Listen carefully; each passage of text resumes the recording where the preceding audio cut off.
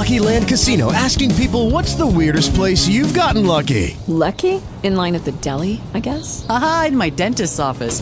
More than once, actually. Do I have to say? Yes, you do. In the car before my kids' PTA meeting. Really? Yes. Excuse me, what's the weirdest place you've gotten lucky? I never win and tell. Well, there you have it. You can get lucky anywhere, playing at LuckyLandSlots.com. Play for free right now. Are you feeling lucky? No purchase necessary. Void where prohibited by law. 18 plus. Terms and conditions apply. See website for details. Talk shoes. Recorded live. On this November the 21st, 2013, we're in the book of Revelation, chapter 4, which is part 2 of our overall series. Tonight we are on lesson 4 within the 4th chapter, and if you are looking at the internet, it would be episode 29.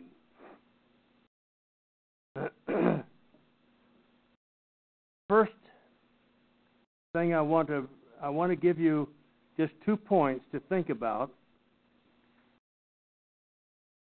is the first part of this chapter.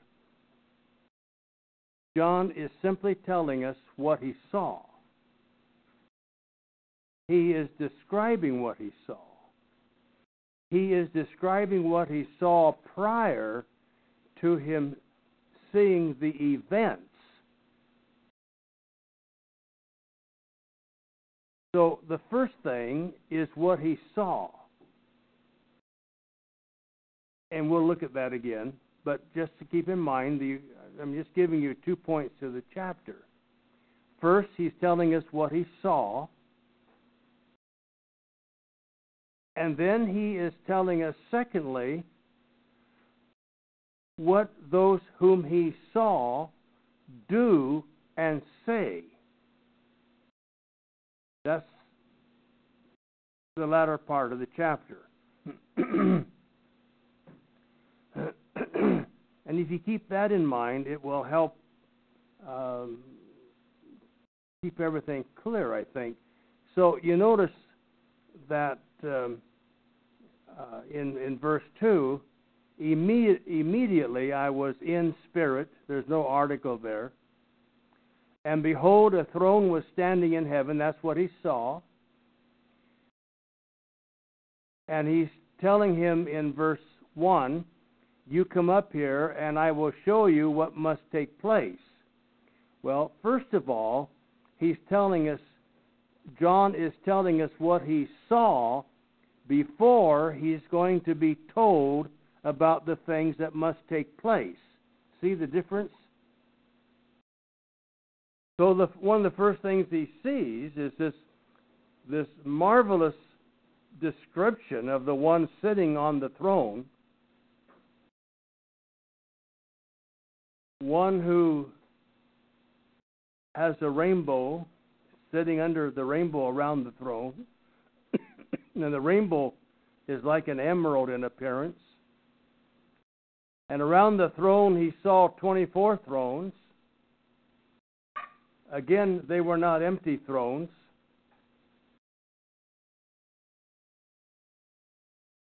They were occupied by whom? 24 elders. We suggested to you that those 24 elders are or represent from 1 Chronicles 24 the 24 lots of the priesthood, that here the 24 elders represent the royal priesthood. That's an idea to entertain, because if we keep in mind that what John is looking at is what he is allowed to see as things still were.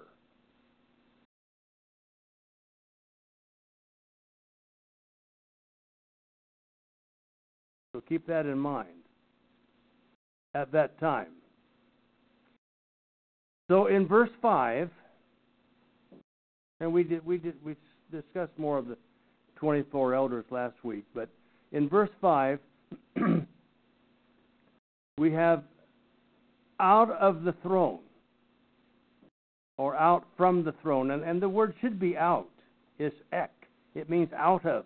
Coming out of the throne. So you got to get a picture of that throne, and then coming out of the throne. Flashes of lightning. Sounds. Peals of thunder.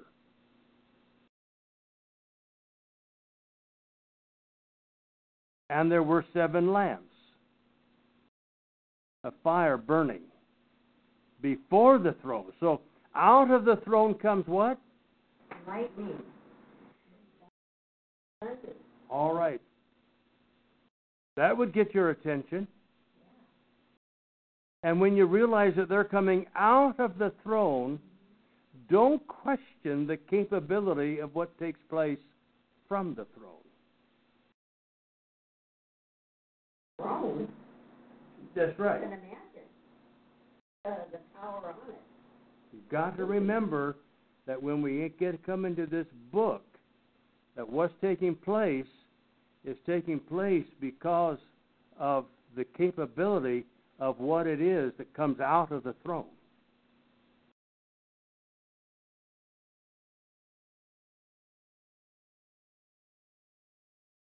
And we discussed the 7 spirits of God, not 7 persons of God, but 7 representations of God's knowledge, God's wisdom, light, knowledge. The source is all there before the throne. So out of the throne comes the impression that the throne has the capability of handling any issue. Before the throne, you have the 7 sources of light or of knowledge.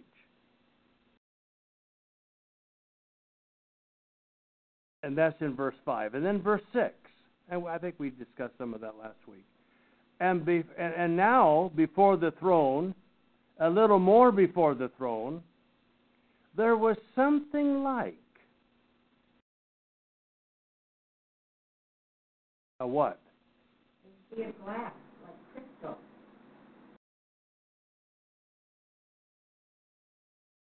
So now we're getting some physical, graphic picture here out of what's coming out of the throne, and the seven lamps before the throne immediately. Now we see a sea of glass, like crystal, and in the center and around the throne,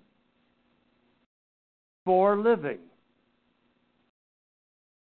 Now, if you look that up, I want to show you something here in the Greek, if you can.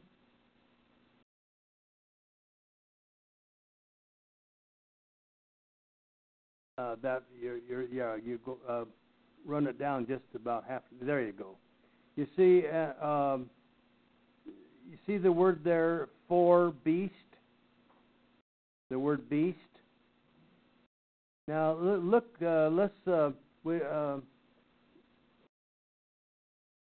It's a live thing, and my Bible translates it living creatures.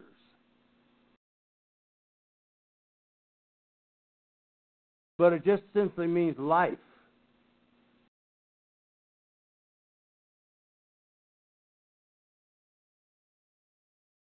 So the creatures is not in the original text. The word beast, that, what does that do to you when you see the word beast? Makes me think of a certain entity. An animal. And just an animal. A living creature is probably a better impression, but when you see just a figure of life,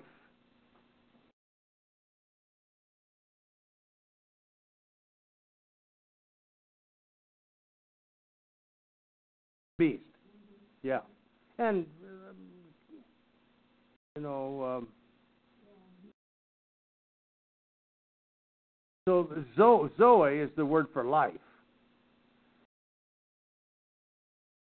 in spite of what it says there. I mean, this is a little different derivative of it, but it's translated life or the quick. It's kind of like,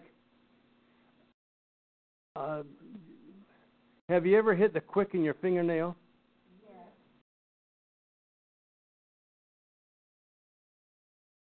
I'll tell you how to make it hurt. Hammer. That's it.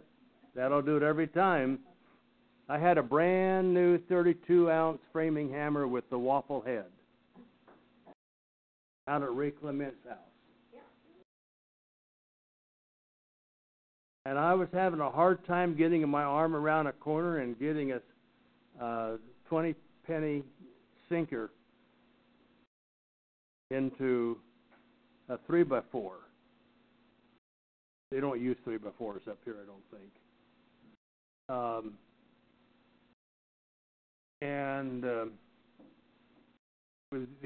So I got back and I gave that thing everything I had. I was going to get that thing, and wouldn't you know it, I hit my thumb head on, and I think they squirted blood about 15 feet into the hallway, into the house. Now it didn't hurt immediately. I got sick to my stomach. Made me sick. That's what happens when you hit the quick. That's the living part, the life, the part that has feeling to it. So that's the word here that's translated living creatures, but it just means an embodiment of life. See, that's all the word that is there, right? Did you follow me there? All right, it's the embodiment of life. And it's represented here by these various characteristics.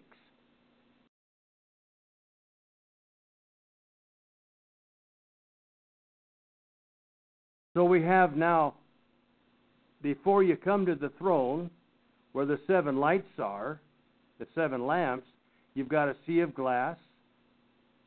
And in the center and around the throne, 4 living creatures. We'll go back to how it's translated now, so that because we now have it defined. You think of the definition when we read the terms as it is. 4 embodiments of life, 4 living creatures, and they have a unique feature to them in verse 6. What is it? They have eyes in front and behind. I always thought it would really be fun to have an eye on the end of my index finger. You know, go around and look at corners. You know. So you hit it with a hammer. But anyway, but eyes in front. So they're embodiments of life. What's their visual limitation? They really unlimited. Eyes, eyes, eyes, eyes. There is no blind spot to these embodiments of life. Eyes in front and behind.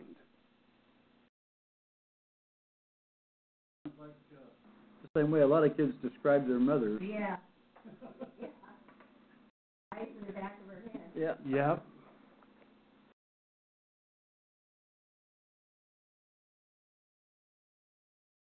There is so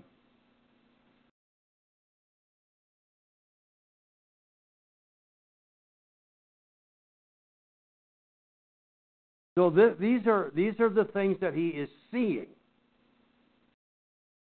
It doesn't have anything to do with where he's going as far as things that are come things that are going to come to pass hereafter. Here is what he saw now. The part that he is being shown these things for isn't taken place yet. Hasn't taken place yet. He hasn't got to that point yet in the discussion. Yes. Question: Should we, while we're reading this and trying to understand it, always keep in mind as we read it and as we try to understand it that their physical things are not in heaven. Correct? I mean, we've talked about that just almost ad nauseum. It's not physical. John isn't physical in heaven. We talked about that, right? Yeah. And we got faces and wings and eyes, and so they're representative only for our sake.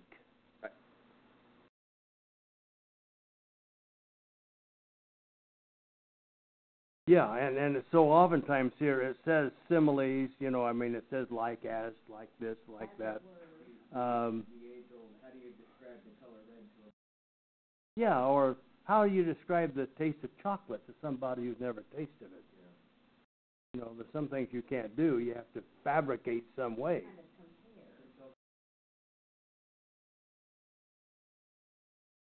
Yeah.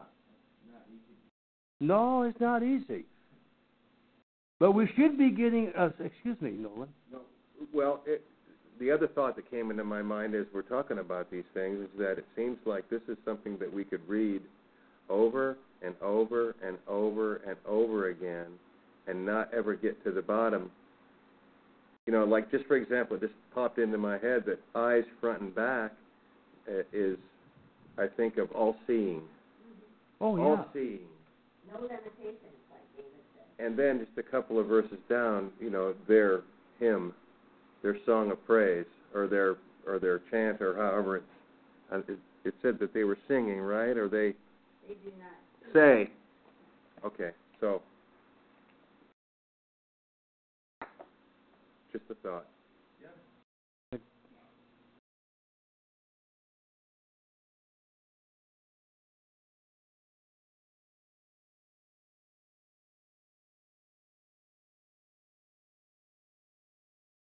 Probably we ought to take a little bit of time now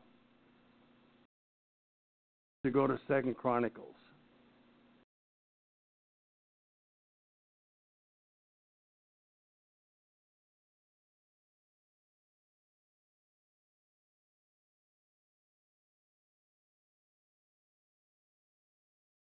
Second Chronicles chapter 4.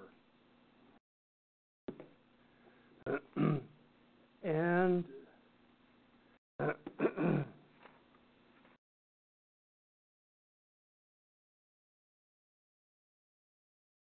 it's not necessary.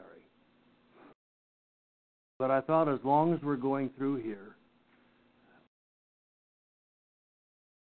it may have some value to you all to be exposed beyond just the immediate text, because a lot of us haven't spent a lot of time in the Old Testament. I wish that we had taken time prior to Revelation to study Ezekiel, the Chronicles, some of the other books. But you can't background forever. At some point, you got to get into it. And here, I have a reason for going to 2 Chronicles chapter 4. But I also, before we go there, I want to show you something else. And keep 2 Chronicles 4 and slip back to me to Ezekiel. Don't lose your spot, because we're coming right back. Because if you want a biblical definition of who these embodiments of life, these living creatures are, reflect on this in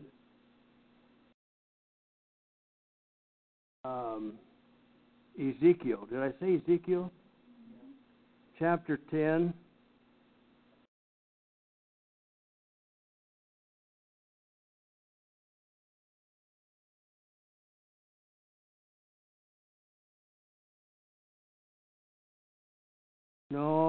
here I got a... What'd you say? You got it written down here. Oh, I don't think I have it down there. You should write this down, though. Ezekiel 10, 18 through 20.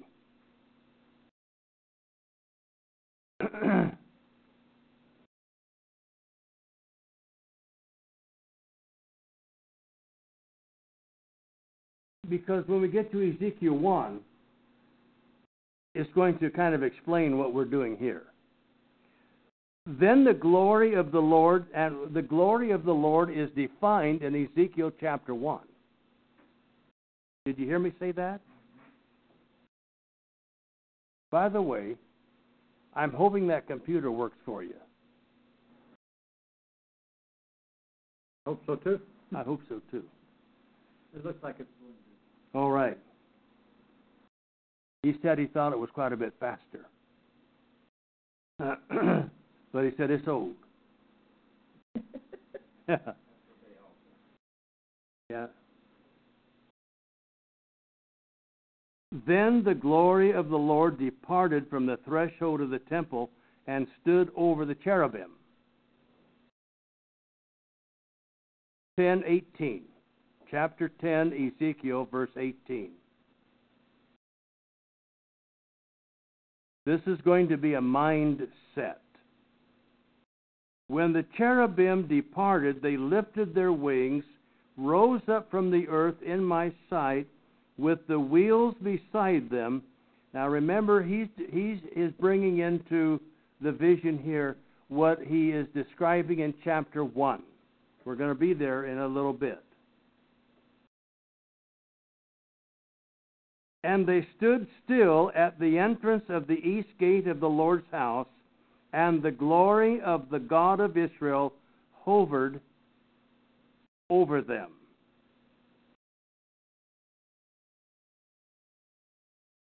Now verse 20.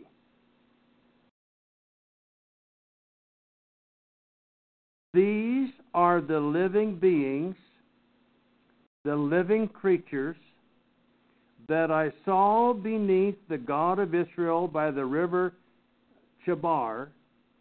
So I knew that they were what? Cherubim. So what do you think I'm going to suggest to you here on the basis of that verse?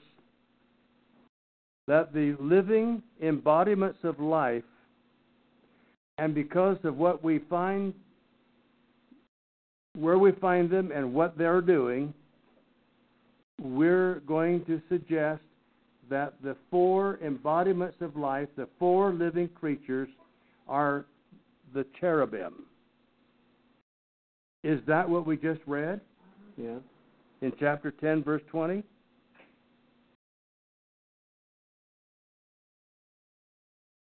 That's not in your notes, but you might want to write that down if it's important to you.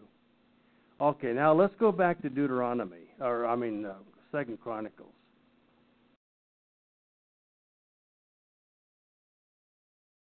Because we're going to go back to Ezekiel 1 too, just so that we have a little bit of exposure to things that in my lifetime I won't have time to deal with. You could spend easily, I could spend the rest of my life dealing with some of these old prophets. I just love them.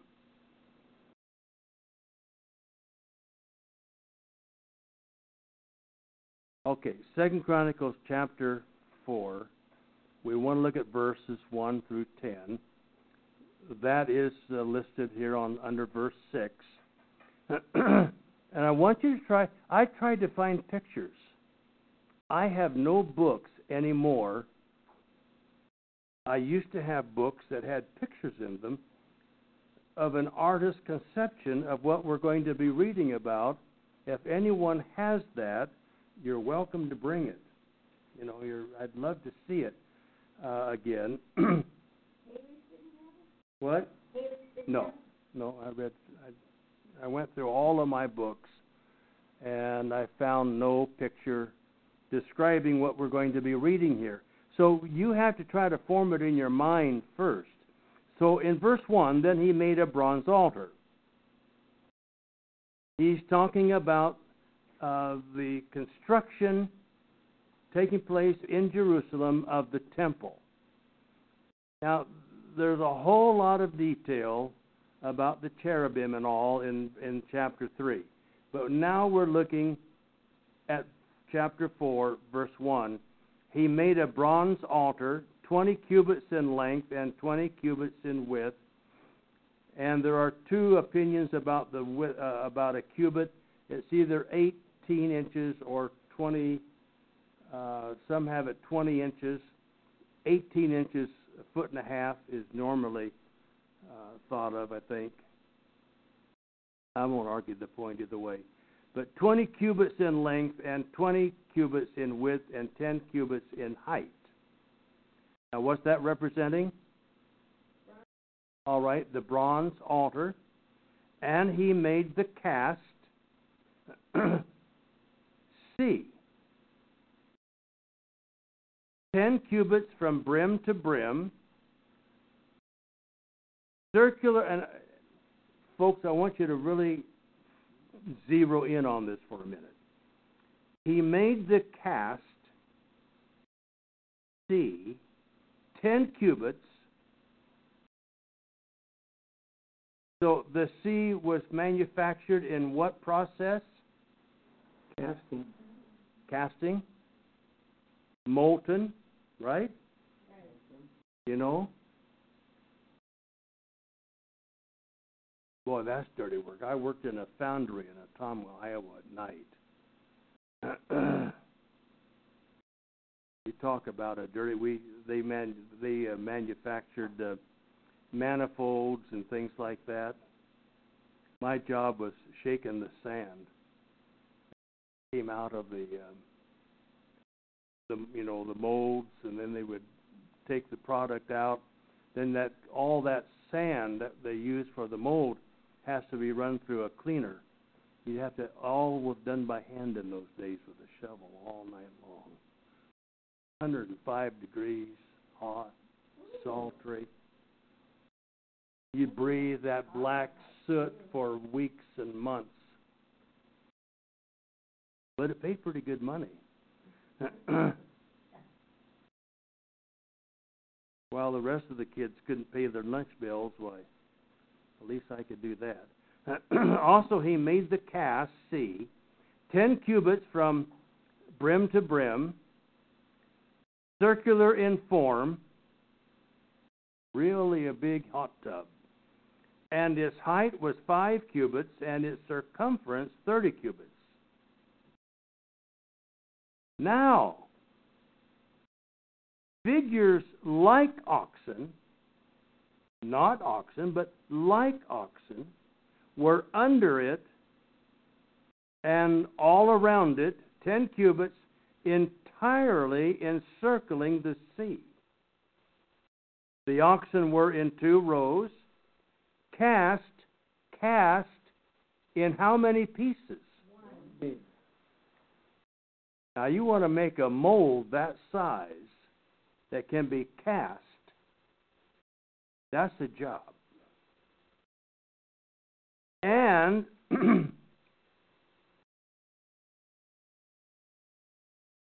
it stood on 12 oxen,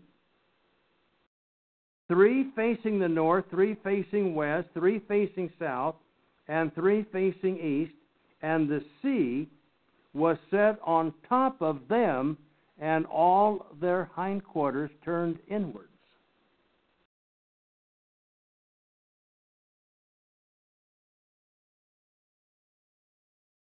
But we're not done.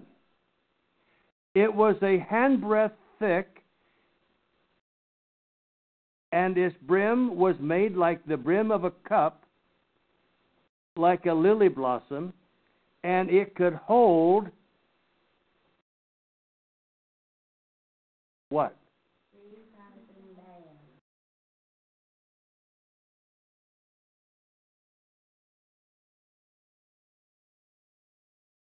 He also made 10 basins in which to wash.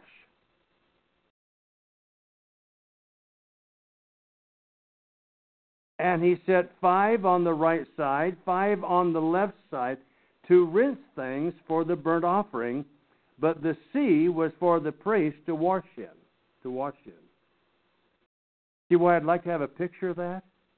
I can't describe it for you. Surely, one of us has a book where some artist has drawn this. Verse 10, or verse 7. Then he made the 10 golden lampstands in the way prescribed for them, and he set them in the temple, 5 on the right side and 5 on the left. He also made, verse 8, 10 tables and placed them in the temple, 5 on the right and 5 on the left, and he made 100 golden bowls. Then he made the court of the priest and the great court and the doors for the court, and overlaid their doors with bronze, and he set the sea on the right side of the house toward the southeast.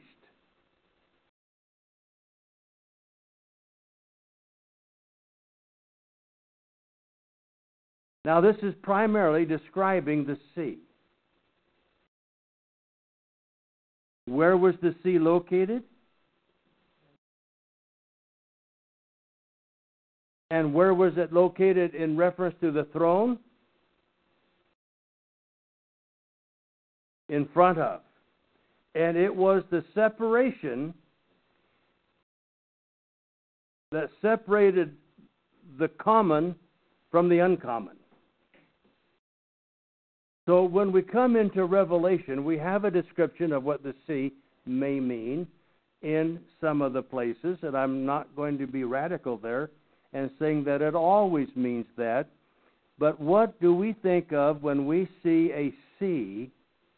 What is the sea? What does the Mediterranean Sea do? Besides what it has within itself, what does it do between two bodies of land? Separates, right? Yeah. Sea is for separation. And so here the sea that is made, placed in the temple this way, was a symbol of separation. And look at all the work that went into how it was put together. And that to move from one part of it to the other, if you were sacrificing, why you had to go through a basin. The sea was there as the separation between the uncommon and the common. Have you ever seen a picture of the Mormon Temple Baptistry? I don't, not that I remember. They have 12 bulls facing out with this big basin sitting on their back. And that's where they baptize. Okay. For the dead and whatever. Okay.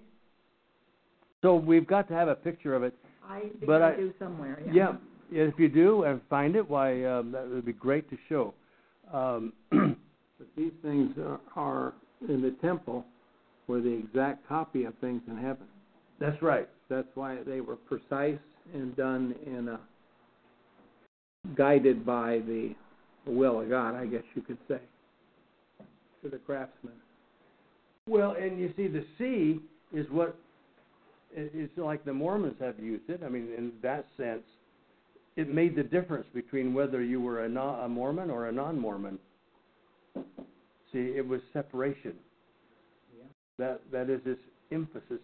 So when we read about the sea, and there is no longer any sea in Revelation 21, it means there's no longer any separation.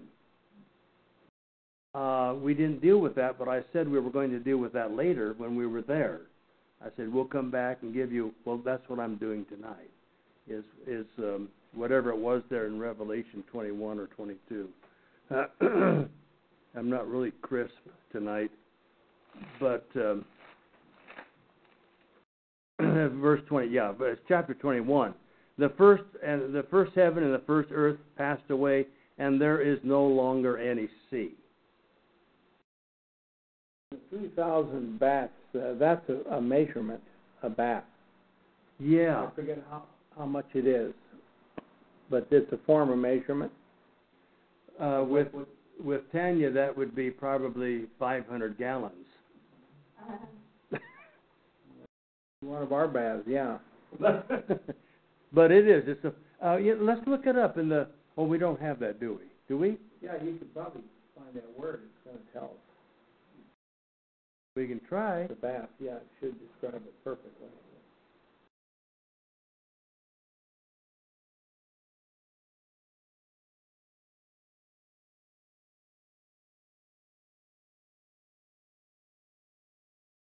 I forget. I always forget about this.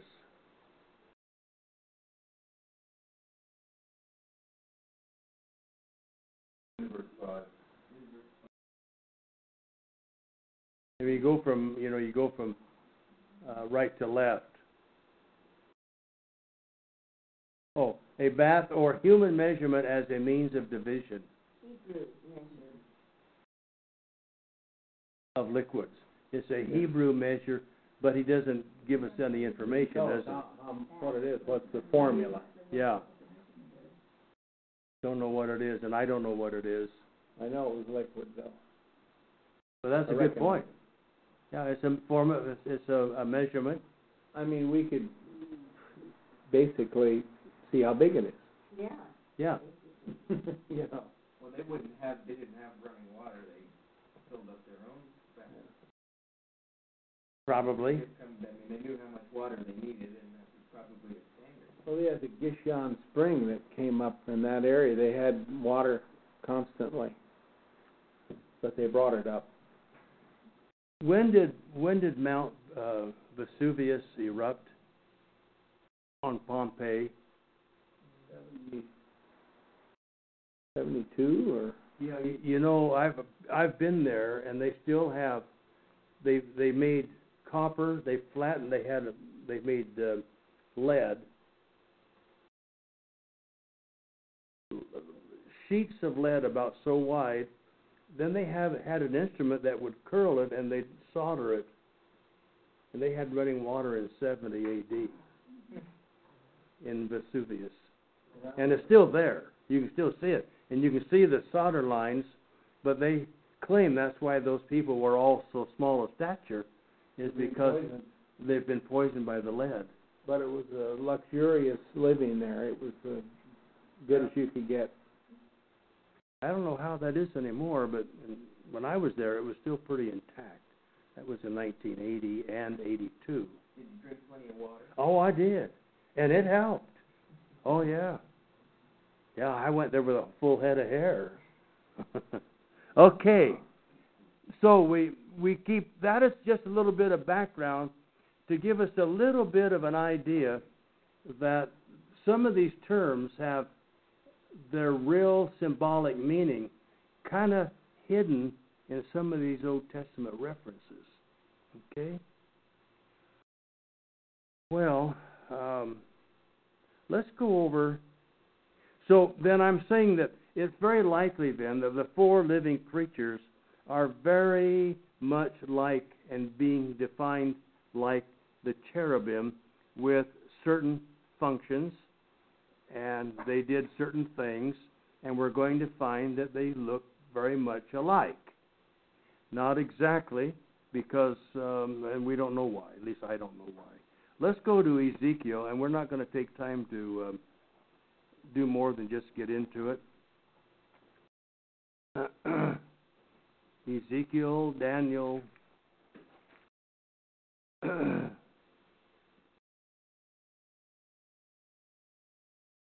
chapter 1.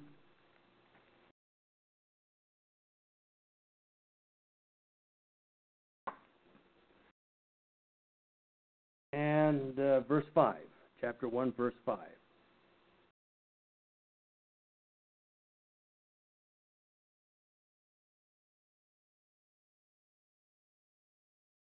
And all we're going to do is set the stage, and then we're going to jump over to verse 28, and we'll leave it there for tonight. All right, verse 5. Within it there were figures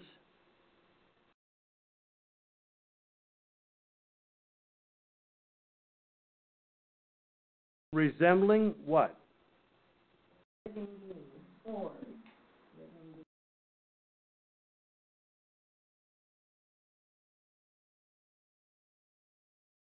All right. 4 living beings, or 4 embodiments of life. And chapter 10, verse 20 of Ezekiel says they are what? Living creatures? They're the cherubim. Remember that? Okay. The reason I'm asking that is so that at least it gets set in your mind that the 4 living creatures, keep that, go back to Ezekiel 10 and verse 20. These are the living beings that I saw beneath the God of Israel by the river Chebar, so I knew that they were cherubim.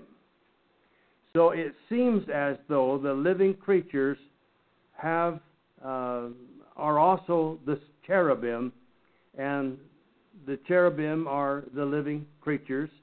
And if you look at verse 15 of chapter 10, then the cherubim rose up. They are the living beings that I saw. See how they're tied together? Cherubim.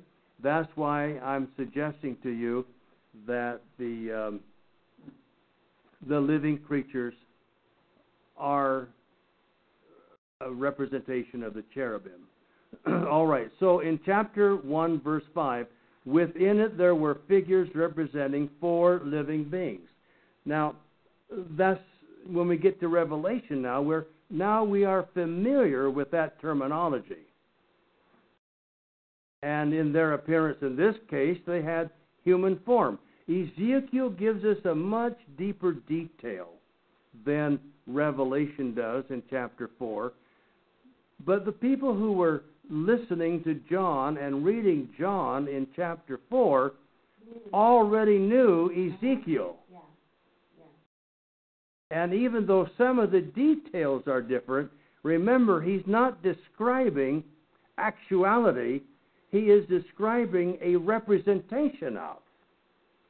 We keep getting that confused. So, I want to close then in verse 28. And we want to come back because we're going to have the living creatures and the 24 elders over and over and over again in the book of Revelation. So we need to have an idea who these folks are or what these things are, even though your view may be different than mine. At least we know we've got a little bit of background. So in verse 28, kind of the key, I think, to the book, as the appearance of the rainbow in the clouds on a rainy day, so was the appearance of the surrounding radiance. And now he is talking in the surrounding radiance of everything that was around the throne. Such was the... So he's telling you now, what I am concerned about are not all the details, but I want you, through the details, to learn something. And what Ezekiel is saying, I want you to learn, is that this is representative of the likeness of the recognition of the Lord. If you miss that and you get caught up in all the details, then you're missing the point. He says the point of this is so that you have an idea of the glory of the Lord. Then, when he says, I saw it, in verse 28, I fell on my face, and I heard a voice speaking. Now he was prepared to listen. Why? Because he saw what represented the glory of the Lord, recognizing the Lord for who he was. That's the purpose behind everything in chapter 1. It isn't to get caught up in the wheels, not to get caught up in the eyes, not to get caught up in the burning coals of fire. Those are all to create an image because they together represent the glory of the Lord. And if that isn't our outcome of chapter 1, we've missed the point. And there are books and books and books written on chapter 1 that go to seed on so much of it. And yet the bottom line is verse 28. The thing is that Ezekiel was in the same place as John. That's right. He was there first. He was there first. And John should have probably, when he saw these things, what he thought about was exactly what Ezekiel had said a long time ago. That's right. In the presence of the Lord. In spirit. In spirit. That's right. In the presence of the Lord, in spirit. And he was seeing then that he doesn't milk the details and describe or explain all of the details of chapter 1, except to tell you that this is the appearance of the glory of the Lord. This is representative. It's in the likeness of the glory of the Lord.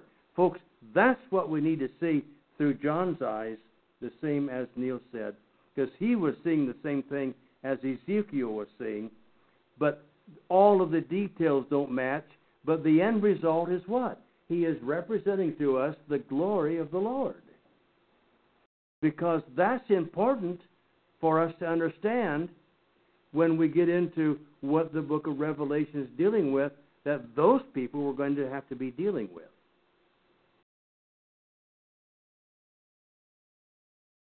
Any questions? Time's up. Anything doesn't make sense?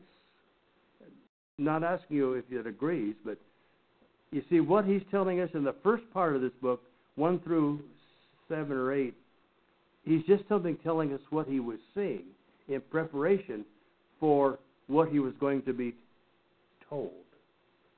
And the latter part of this chapter, he's telling us what he saw them doing and saying, and that's in preparation for what he's going to be told about things to come. That's how we divide that book, that chapter up. Questions? Argument?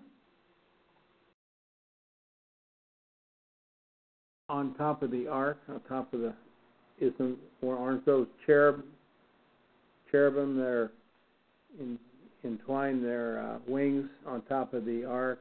Yeah, go to 1 Chronicles 28. Oh no, we haven't got time. We're over time, but we'll do that next week. All right. I'll show you several things that the cherubim do, without dwelling too much on it. So at some point, we need to get through chapter 4, but. Or put the cherubim together with the 4 creatures before. Well, it just seems to me like that's what Ezekiel 10:20 says. I think it's pretty inescapable. You just got to look a little closer. Yeah, and don't be hesitant to challenge that. I got challenged on the Tuesday night class this week royally. Maybe I should just look it up and not ask a dumb question. Wasn't it cherubim that was set at the gate of the Garden of Eden? Yep. And we'll deal with that next week too. Where I'm going to go through and show you the references where the cherubim are used and what they did, because that gives us a clue as to what they're doing in Revelation. Yeah, because that was the affectionate, the way that they're described like this, it's almost like they're beloved pets or something. I mean, that thought went through my mind, but I think the pets might have some teeth, huh? Well, not only were they just living creatures, was so fond of them they had carvings made of them. Yeah, and that went through my mind too. It was there's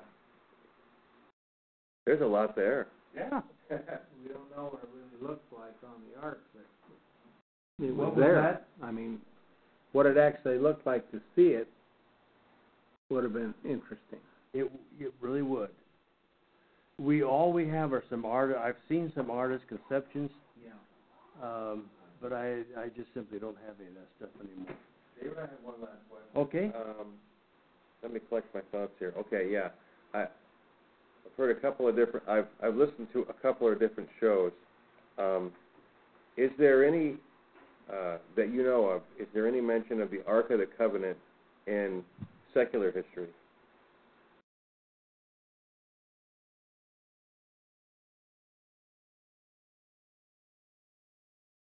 Yeah. Secular history. Josephus, he could have journaled it, right? Yeah. But he's a Jewish Pharisee. That was he was far after that disappeared. They're still looking for it now. I've got tapes on it, Ethiopia. They're trying to find it. It's in Ethiopia. Yeah. It's in, up the Nile, down the Nile. What?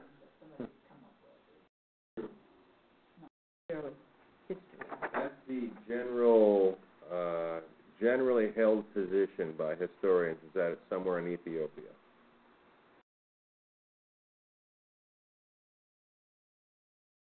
Do you think it was taken up?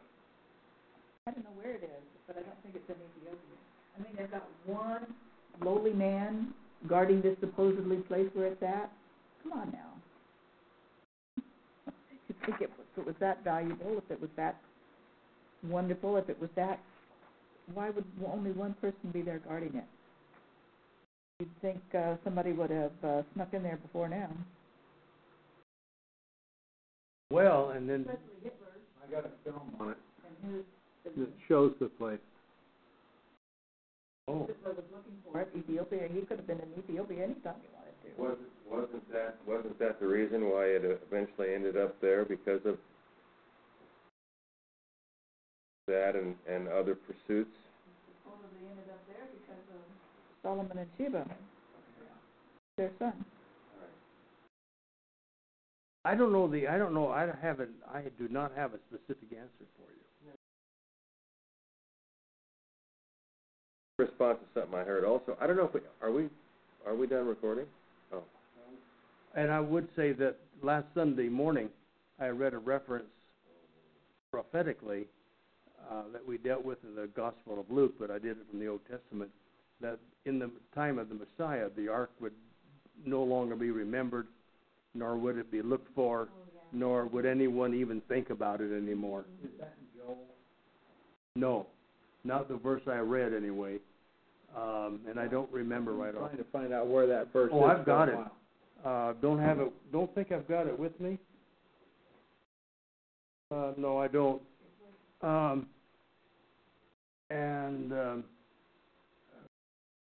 Yeah, we better. So we look forward to seeing all of you and hearing all of you next Thursday evening. That'll be the 28th of November. And, that's Thanksgiving. So that probably means that next Thursday we don't have a session. I know we'll be booked. I'm glad we... What? I'll still be napping. Happy and napping. Hey, all right.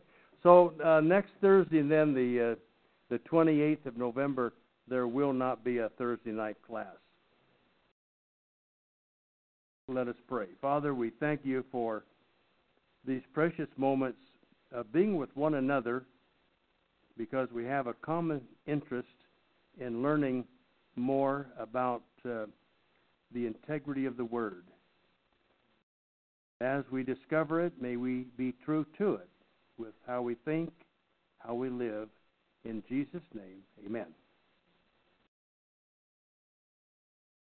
With Lucky Land Slots, you can get lucky just about anywhere. Dearly beloved, we are gathered here today to... Has anyone seen the bride and groom? Sorry, we're here. We were getting lucky in the limo and we lost track of time. No, Lucky Land Casino, with cash prizes that add up quicker than a guest registry. In that case, I pronounce you lucky. Play for free at LuckyLandSlots.com. Daily bonuses are waiting. No purchase necessary. Void where prohibited by law. 18+. Terms and conditions apply. See website for details.